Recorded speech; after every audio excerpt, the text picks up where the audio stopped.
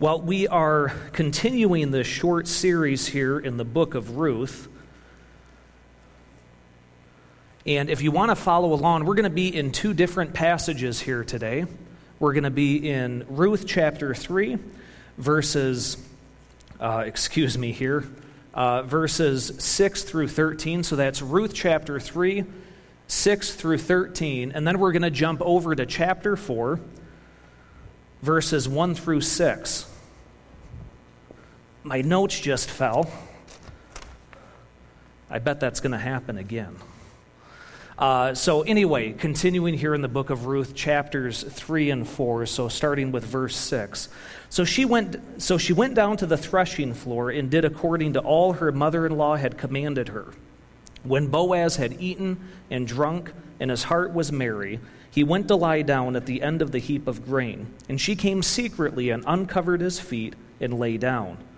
It happened in the middle of the night that the man was startled and bent forward. And behold, a woman was laying at his feet. He said, "Who are you?" And she answered, "I am Ruth, your maid. So spread your covering over your maid, for you are a close relative." Then he said, "May you be blessed of the Lord, my daughter.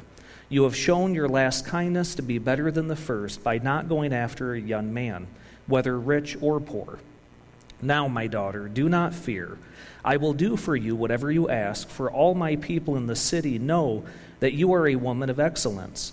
Now it is true, I am a close relative. However, there is a relative closer than I. Remain this night, and when morning comes, if he will redeem you, good, let him redeem you. But if he does not wish to redeem you, then I will redeem you. As the Lord lives, lie down until morning." And then over to chapter 4, verses 1 through 6.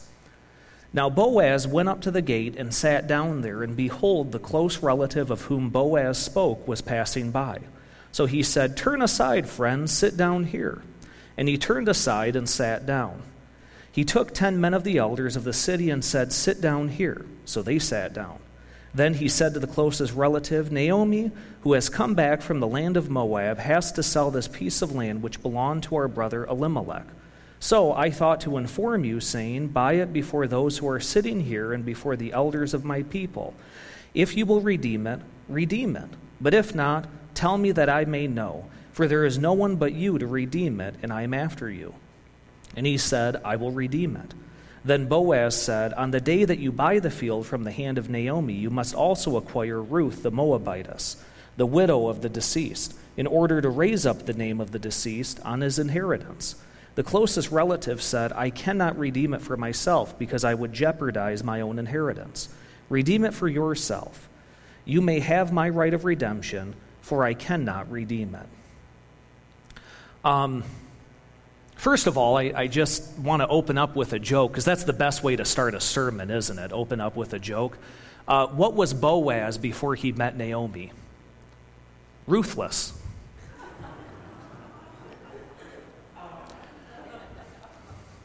So that is partly where we get this sermon series. You know, if you notice there it says ruthless. This was Boaz without Ruth.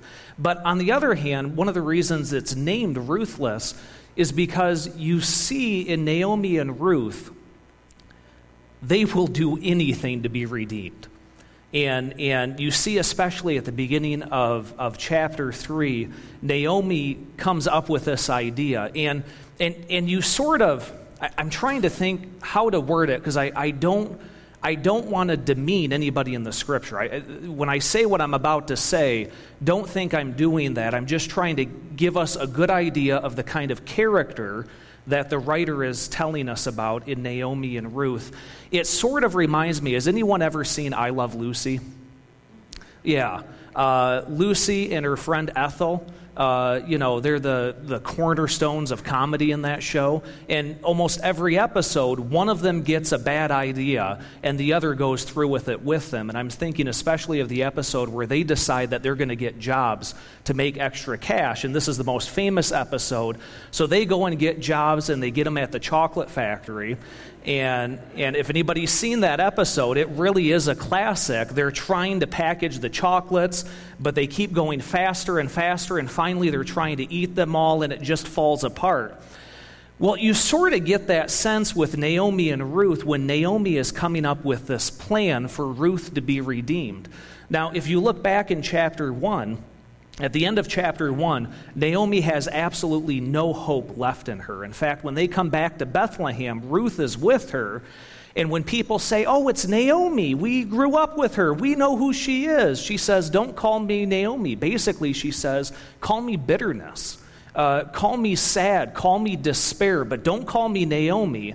That's not my life anymore. So at the end of chapter 1, Naomi has absolutely no hope left. At the end of chapter 2, Naomi sees just a glimmer of hope that maybe something might happen with Boaz. And at the end of chapter 2, that glimmer of hope really just looks like, well, Boaz can feed us.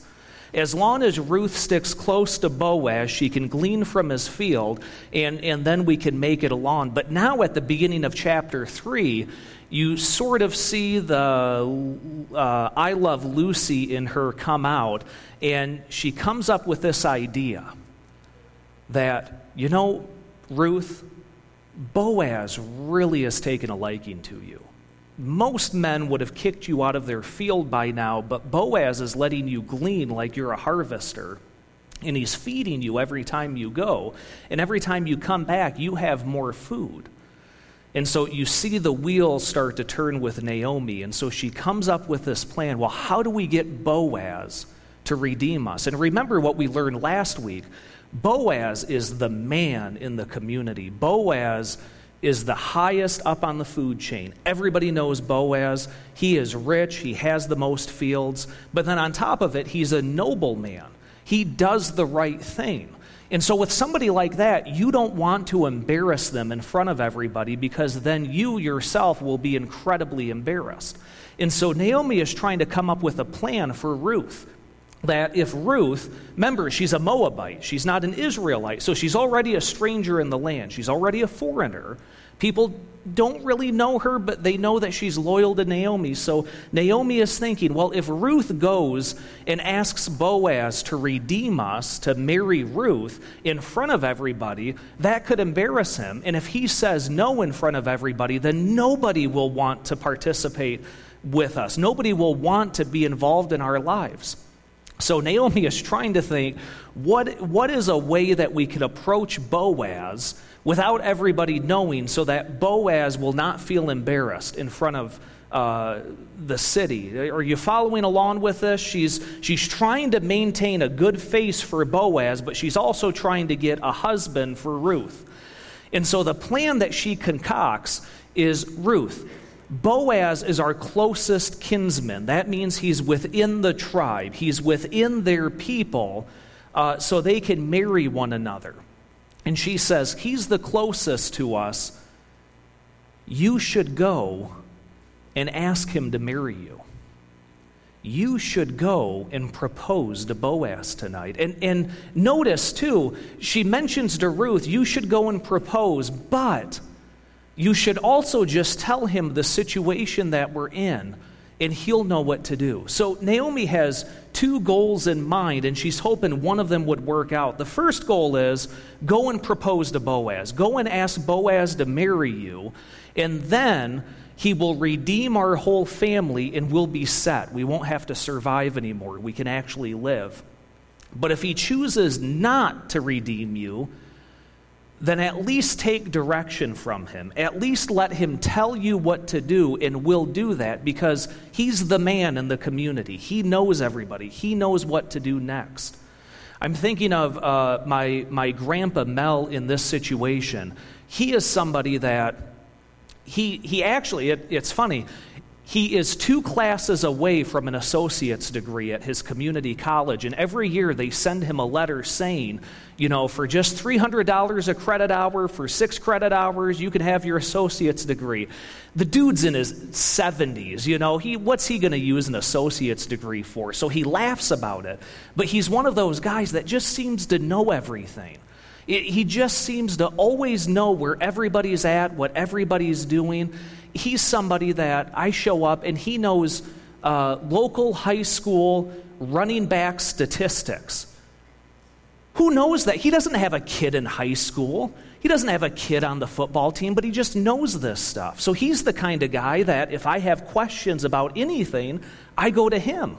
Boaz is the same guy in the community. He's the kind of guy that if you don't know what to do, go to Boaz. He'll help you out. He'll direct you. So that's Naomi's goal. One of two things. Either Boaz will marry you, or because you're not embarrassing him in front of the community, maybe he'll give you some direction. And so, as always, Ruth does what Naomi directs. And she goes to meet with Boaz. But here's the thing. It's not in the daytime, it's at nighttime. And it's not out in public where people can see them. It's called the threshing floor. It's where they go and they take apart the barley and the wheat and they let the chaff blow away, and then they put the barley and the wheat into its different silos, its different places where they can then survive off of it. So this is the place where not only Boaz is, but everybody in the community is in that place. Nobody had their own threshing floor. You shared it as a community. And so Ruth goes to meet Boaz at the threshing floor in the middle of the night. Ladies, I'm going to give you some free advice here. If you have a man that you want to marry, this is not the way to propose to him. I'm just throwing that out there right now. This is one of those examples where just because it's in Scripture doesn't mean we need to do it. Sure, you could propose in this way. I'm advising against it. This is a very cultural proposal that Ruth is enacting here, because she goes to the threshing floor in the middle of the night. And it says that Boaz goes into the threshing floor, and he ate, he drank, his heart was merry. That means they had a good harvest. That means they went through, they harvested everything. Boaz is going through, and he's jotting down how much they have after the harvest, how much they can live off of. And what he realizes when he looks at everything is, wow, we're doing really good this season. Things are going well. And so when Boaz goes to sleep at night, he's in a good mood. Another piece of free advice for you ladies that are going to propose, make sure your man is in a good mood. But anyway, so when he goes to the threshing floor at night, his heart is merry. He's happy. He knows that things are going well. And as he's sleeping at night, Ruth comes and takes his blanket off of him and puts it on herself. Now, this is very much foreshadow into the kind of marriage that people get into when they marry their spouse. You will never share a blanket with anybody. You will fight over that blanket every night for your whole life. And no matter how much you know it's your wife that's taking the blankets, she'll blame you. Sorry, getting personal here. But Ruth is doing this, and we look at it and we say, boy, that's a really odd proposal. You go to a man in the middle of the night, you take his blanket off of him, and you put it over yourself? What is Ruth doing here? Well, this is a cultural idiom that Ruth is demonstrating before Boaz. Let me give you an example. If you go to Ezekiel, I believe it's chapter 16, God is talking about his covenant with his people. And what God says to his people is, I saw you naked, so I took my skirt or I took my garment and I put it over you. And I took you to myself. And what God is saying to his people is, I saw that you were naked and you had nothing. So I took my own clothes off and I covered you so that you wouldn't be shamed by your own nakedness. And not only did I cover you from your own nakedness, but I brought you into a relationship with me. So this is what God says to his people through the prophet Ezekiel. This was a cultural way of telling people, I need your help. It was a cultural way of people proposing to one another. So we have today that a man gets on one knee, right? A man gets on one knee, pulls out a ring and says, will you marry me? And what that comes from is way back in the past, When knights were approaching noble women, they would bow to one knee in reverence to them. And we've just adopted that as a way of proposing, as a way of saying, I love you and I respect you. Well, back in the day, what they would say for the marriage is, I want to cover you. I want to provide for you. And we talked about this back in chapter 1. Back in that culture, women could barely own anything. Women were almost not allowed to take care of themselves. And so there was a dependence that they had on men. And so when a man entered into a relationship with a woman, it was very much a statement of, I will now cover you, I will now provide for you, I will take care of you. So when Ruth goes to the threshing floor and she takes Boaz's blanket off and covers herself, he wakes up and notices it's a woman and says, who's there? And it's Ruth. She says, take your garment and cover me. And she's taking his garment and covering herself. That's how desperate she is. She's not just saying, Boaz, I have nothing and I need you to help me. She's showing him what it would take. I have nothing in my life. I need you to cover me with your garment. And she's even showing him in that moment. And when she proposes this way, Boaz is just taken aback. Boaz sees it and he says, your kindness has extended far beyond what it was before. And he says, you could have gone after any man in the community, whether rich or poor. You could have gone after a younger man, but you came after me. And Boaz is, you could say he's flattered in this moment that Ruth likes him. You could say in this moment that Boaz, remember we talked back in chapter 2 when he first sees Ruth and the butterflies come up and his heart beats a little bit. Now it's sort of like, oh wow, she likes me too. And he says that to her, you like me too.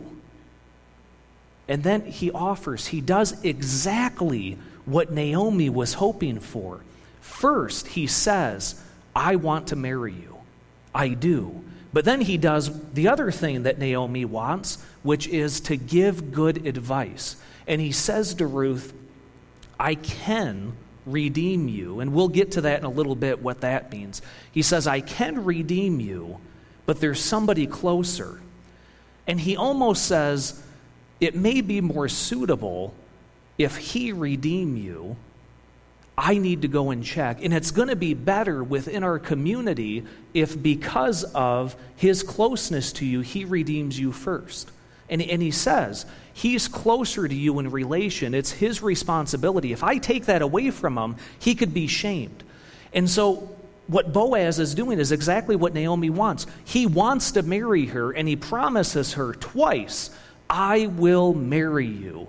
But let me see if somebody else is able to do it. If they are, go that route. They will still take care of you. What we're seeing in this situation with Boaz is not only is he willing to help Ruth out, he wants to help Ruth out. If you look back in Deuteronomy chapter 25, we have what's called the law of the kinsman redeemer. And this is a law that God set up for his people so that every name within Israel would have its name continue in generations to come, that no name, no family would be cut off from the land of Israel, and no name, no family would be taken advantage of by a fellow Israelite. And when God gives this law to his people, what he stipulates is that if a husband dies and is not able to give children to the wife, the closest relative is to come and provide her with children so that her children can live on the land and she won't have to give that land up. You see, what happened before Israelite times is if your husband died, you got nothing. Your land would sit empty. You maybe could sell your land, but then that was it. It wasn't your land anymore. You had to go live elsewhere. You had to live on the charity of other people. But God enacts this law of the kinsman redeemer so that when a woman's husband dies and she has no sons to pass the land on to take care of her, the closest relative is to come, marry her, and provide her with kids that can take care of her. You got to remember, back in this time, there were no pension plans. All right? There was no retirement account. This was it. Your pension, your retirement for end of life was have as many kids as possible and make them take care of you. That's the life that they lived in. And so when God comes and says, we're going to enact a redeemer, we're going to enact a person that is to come, and they're not only to redeem the land, but they're to redeem the family name. And when that lady has a son, that son now carries on his father's name and will carry on the land for his kids and their kids for generations to come. And I got to point out why this is so important in the book of Ruth. Is because the book of Ruth takes place during the Judges period. And if you read through the book of Judges, it is a horrendous period in Israelite history. It is a period in Israelite history where they move farther and farther away from the law of God. They stop considering the law of God. They stop following the law of God. And so what ends up happening is enemies keep coming in and taking over their land. And they keep calling on God to save them, but they don't follow God's law. And now you have a man like Boaz who not only is willing to follow God's law, but he's willing to follow it to the T, to the point that he says, hey, the law says I can redeem you, but the law also says that it's the closest relative's responsibility. We need to check with him first. This is very important in the book of Ruth because it shows how righteous of a man Boaz is. It shows that Boaz knows the intent of God's law. You see, you can know God's law. You can know what God calls you to do, but do you understand the intent that God has behind it? This is where we get into the book of Galatians when Paul says that the fruit of the Spirit is love, joy, peace, patience, kindness, goodness, faithfulness, gentleness, in self-control. Against such things there is no law. What Paul points out in the New Testament is we have the Holy Spirit in our life bringing us the intent of the law so that we can live out the character of God here in this place. Boaz is living out the intent of the law. He sees that the law is meant to redeem families that need redemption, and he sees not only that that's what it's meant to do, he wants to do it. He wants to redeem Naomi and Ruth. He wants to take care of them. And so that's where Boaz says to Ruth, I want to marry you, but let me do it according to the law so that everything goes right. And when I redeem you, it'll be under God's protection. So, now into chapter 4. As he plans, he says, let me go talk to that relative. So he goes to the city, and like we see, he knows what the law is. He knows what he's supposed to do. So he waits at the city gate, and he sees the relative pass by. And he says to him, hey, can I talk to you really quick? I just, really quick, I need to run something by you, is sort of the feeling that you get. And the relative says, yeah, I can talk to you, Boaz, anything for you. And he says, okay, great, wait right here. And then he goes and gets 10 elders of the community, and he has them sit down. So now it's kind of like, Boaz, did you need to talk to me about something quick or something important? And Boaz says, this is important. He says, you know Naomi that came back a while ago, just before the harvest? You remember? Yeah, Naomi, yeah. And he says, well, you're the closest relative to Naomi. And I just need to ask you, do you plan to redeem Naomi's land? Now, really quick about the land. This is chapter 4. I know it's a small book, but we are now 3/4 of the way through the book. We're into the 4th section of the book, and this is the first time we hear that Naomi owns land. Why is that important? Well, it's important because usually people cared more about land than they cared about anything else. Because if you had land, you could grow crops, you could raise livestock, you could have a life on that land. This is the first time we hear about land. And I believe what's happening is the writer of the book of Ruth does not want you to care about land more than you care about Ruth and Naomi. That's a reminder to our Christian life. How important is this world if we would value it over another person? We shouldn't do that. We're reminded regularly throughout Scripture, this world is going to burn. It's going to go away. It's going to fall apart. Whatever is going on in this world is not as important as the people that are in this world. And it's a reminder to us as Christians that we are called to save souls. We're called to take care of other people. So the writer of the book of Ruth is just now relaying to us that there's land, but we didn't know about it because the writer doesn't care about it. The writer cares about Ruth and Naomi. And so Boaz mentions that there's land to redeem, and he says to the relative, do you want to redeem this land? And the relative says, yeah, I'll redeem it. That's not a problem. And so what comes with that is Naomi. That's fine. I can take care of Naomi. Well, this is where Boaz pulls out the switch. This is sort of a bait and switch that he does. He says, oh, that's wonderful. You can take the land. Oh, by the way, when you buy the land, you also acquire Naomi's daughter-in-law, Ruth. You remember her, the Moabite woman that came back with her? And if you acquire the land, you also acquire Naomi, you also acquire Ruth. You now have to redeem Ruth and give her children so that she can grow them in her father-in-law's name. Are you willing to do that? All of a sudden, the man hears that and goes, I thought it was just about the land. I thought I was just going to redeem the land that Naomi owns. And he thinks about it for a moment, and he says, you know, if I take this land and I take Ruth, it could jeopardize my own inheritance because now I'm taking over more than one piece of land, more than one family, and then my family may have to share some things. But he knows Boaz's intent. Boaz wants to redeem Ruth. Boaz doesn't care about the land, guys. He's got plenty of land. Remember, he went to bed on the threshing floor with a merry heart because he had a great harvest. He doesn't need any more land. He wants Ruth. This relative can see it and so says to him, you take her. I'm not able to redeem her.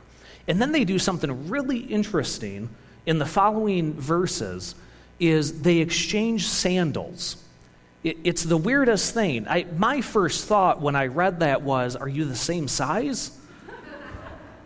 You know, that would just bother me if I got into a contract with somebody here. I just sold my van a couple weeks ago. It would have been the weirdest thing if at the end of it I signed the title and then took my shoe off and gave it to him and he took his shoe off and that was it. More likely than not, what's happening here is Boaz is continuing with the intent of the law. Now here's what happens in Deuteronomy chapter 25. If a man chooses not to redeem somebody, the elders are to call the widow to the city gate. She's to take her sandal off, but she doesn't exchange it with him. She slaps him in the face with it and spits on him. That is brutal.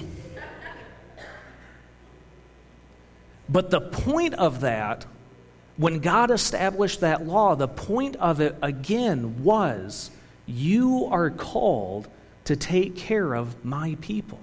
And when he enacts that law, he says it is a shameful thing for you not to take care of your fellow Israelites in their time of need. But Boaz, knowing the intent of the law, more likely than not, traded sandals with the man as a symbol that he's not to be slapped in the face with a sandal. The exchange is meant to actually show honor, that he was honest, that he allowed Boaz to redeem Ruth and Naomi, that he allowed Boaz to take over. And it's now their symbol in the community when they look down and see that, hey, you change feet size or something? What's going on with your left foot? Oh, I was supposed to redeem Ruth, but Boaz wanted to do it, so we exchanged sandals so I wouldn't get slapped in the face by her. Smart move. And so while the elders are there at the city gate and this exchange happens, he then turns to the elders. This dude doesn't waste any time. He then turns to the elders and he says, I'm marrying Ruth, okay? And they're, what? I thought you just wanted the land or something. And we knew that Ruth had a crush on you and everything, but you want to marry her now? He says, yes, I would like to marry her today. Is that possible? And so the elders recognize it, and they're married. And they even call upon a blessing, and we'll get into this a little bit next week as we wrap this up, but they even call upon a blessing for Boaz and Ruth, that they would multiply, that they would be as blessed as Isaac and Rebekah. So this is, and Isaac and Rebekah, that story is one of the greatest romantic stories of the Old Testament. And so when they call on a blessing for Boaz and Ruth, that their marriage would be blessed like Isaac and Rebekah, that is a big blessing to offer somebody in the community, and they offer it to them. So once again, we're at that point in Scripture where we ask the question, what does this have to do with me? I mean, we've already covered the fact that you shouldn't propose the way that Ruth does. I mean, it might work. I just really suggest against it. Well, the first is, and I already made mention of this just a moment ago, God's law is good. We are not. See, that's why Jesus came. Remember what Jesus said. He didn't come to do away with the law. He came to enact the law. He came to explain it. In fact, the prophet Jeremiah, God speaks through him and says, there will be a day where my people won't need to read the law. It'll be inscribed on their heart. It'll be to the point that they have it memorized in their heart and they'll just know what to do. Deuteronomy chapter 25 with the kinsman redeemer, we don't have to follow that law to the T today, but we do follow the intent, don't we? And we're called to, as Christians, to look throughout the world, to look throughout our community and see what are the areas in this world that need redemption, and what is God calling me to do about it? I think of back in the 19th century, there was a big boom among Protestant churches to send out missionaries throughout the world. And what happened was in the 19th century, you really had a boom in understanding just how big and vast the world was. And so news was coming back to the American coast. And people were hearing stories about people in India and Africa and South America that don't know who Jesus is. And these reports were coming back to the local churches. Well, the local churches didn't have anything. And what started out as just a request for a little bit of money, people were saying, I will raise the funds. People were even standing up in the middle of service. I don't have my wedding band on today, but they would take their gold rings off and their gold jewelry that was passed on through generations, and they would say, I don't need this. This is just an heirloom. It's just a thing that I wear. I don't need this. Here, melt this down, sell the gold, and use that gold to send missionaries across the world. The intent that the churches had was that I don't need anything in this life other than Jesus. Here, take that, go and spread the gospel throughout the world. This is where the missionary boom happened in the 19th century, is when people cared about the redemption of others. And we see this when we see revival services throughout the world. When the Holy Spirit comes, there is all of a sudden this fire that awakens in believers, that they don't want to sit back and see other people suffer from sin and death. They want to share the good news of Jesus Christ. Well, that's the intent that we have here in our lives today through the Holy Spirit. The Holy Spirit leads us to places that we wouldn't normally go, because that is where Jesus is already ministering and he wants us to participate. This is the life that we're called to go and offer redemption to the rest of the world. But in addition to that, This story is a foreshadow. Remember we talked about how human relationships can sometimes reflect the relationship that God has with us? This is one of those stories that it is a foreshadow as to what Jesus Christ has come and done in our world. You see, we were living at one point like Naomi and Ruth. We were just trying to survive. We were just trying to make it through. And then we heard about Jesus. And then Jesus came into the world. Remember when he was born and the angels came and sang and they said, peace will be wherever he goes, wherever God's favor rests. This is Jesus, the one who will save you from your sins. That's the story of Boaz and Ruth. Jesus didn't just come to redeem us because he was the only one that could redeem us. Jesus came to redeem us because he wanted to. He wanted to come and give us life. This is the life that we've been called into. We have been redeemed. And what I mean by the word redeemed is fixed, healed, offered a second chance, given a new life to do things right. That's what we mean when we say redemption. We're given a new life now in Jesus Christ.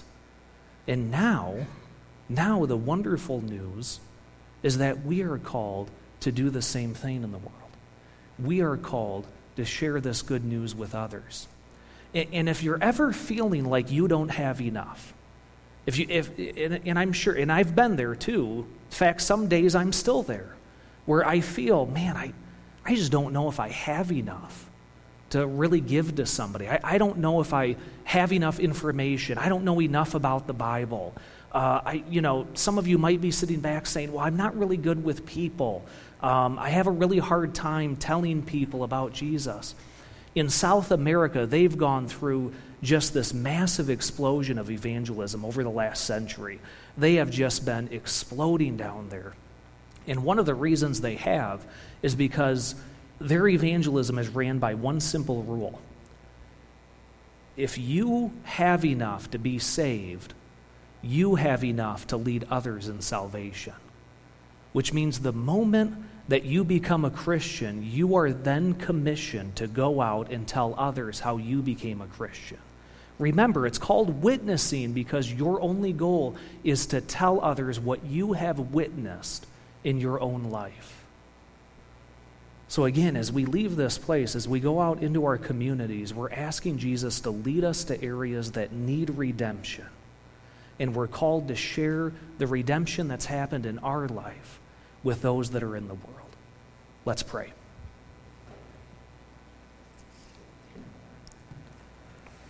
God, we thank you for the redemption that you've given us. We thank you for that second chance that you've offered us in our life, that you have approached us and you've said to us, I want to be with you. I want to redeem you. And we thank you, Lord Jesus, for the work of redemption that you've done on the cross, that you died for our sins. You died so that we don't have to.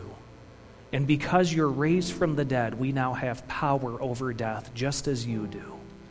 Lord, we pray that you would give us the words to spread that news in our community. We pray, God, that you would give us those words to share with others so that they would know what it means to be redeemed.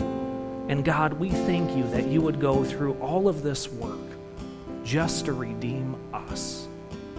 Thank you, Lord Jesus. Amen.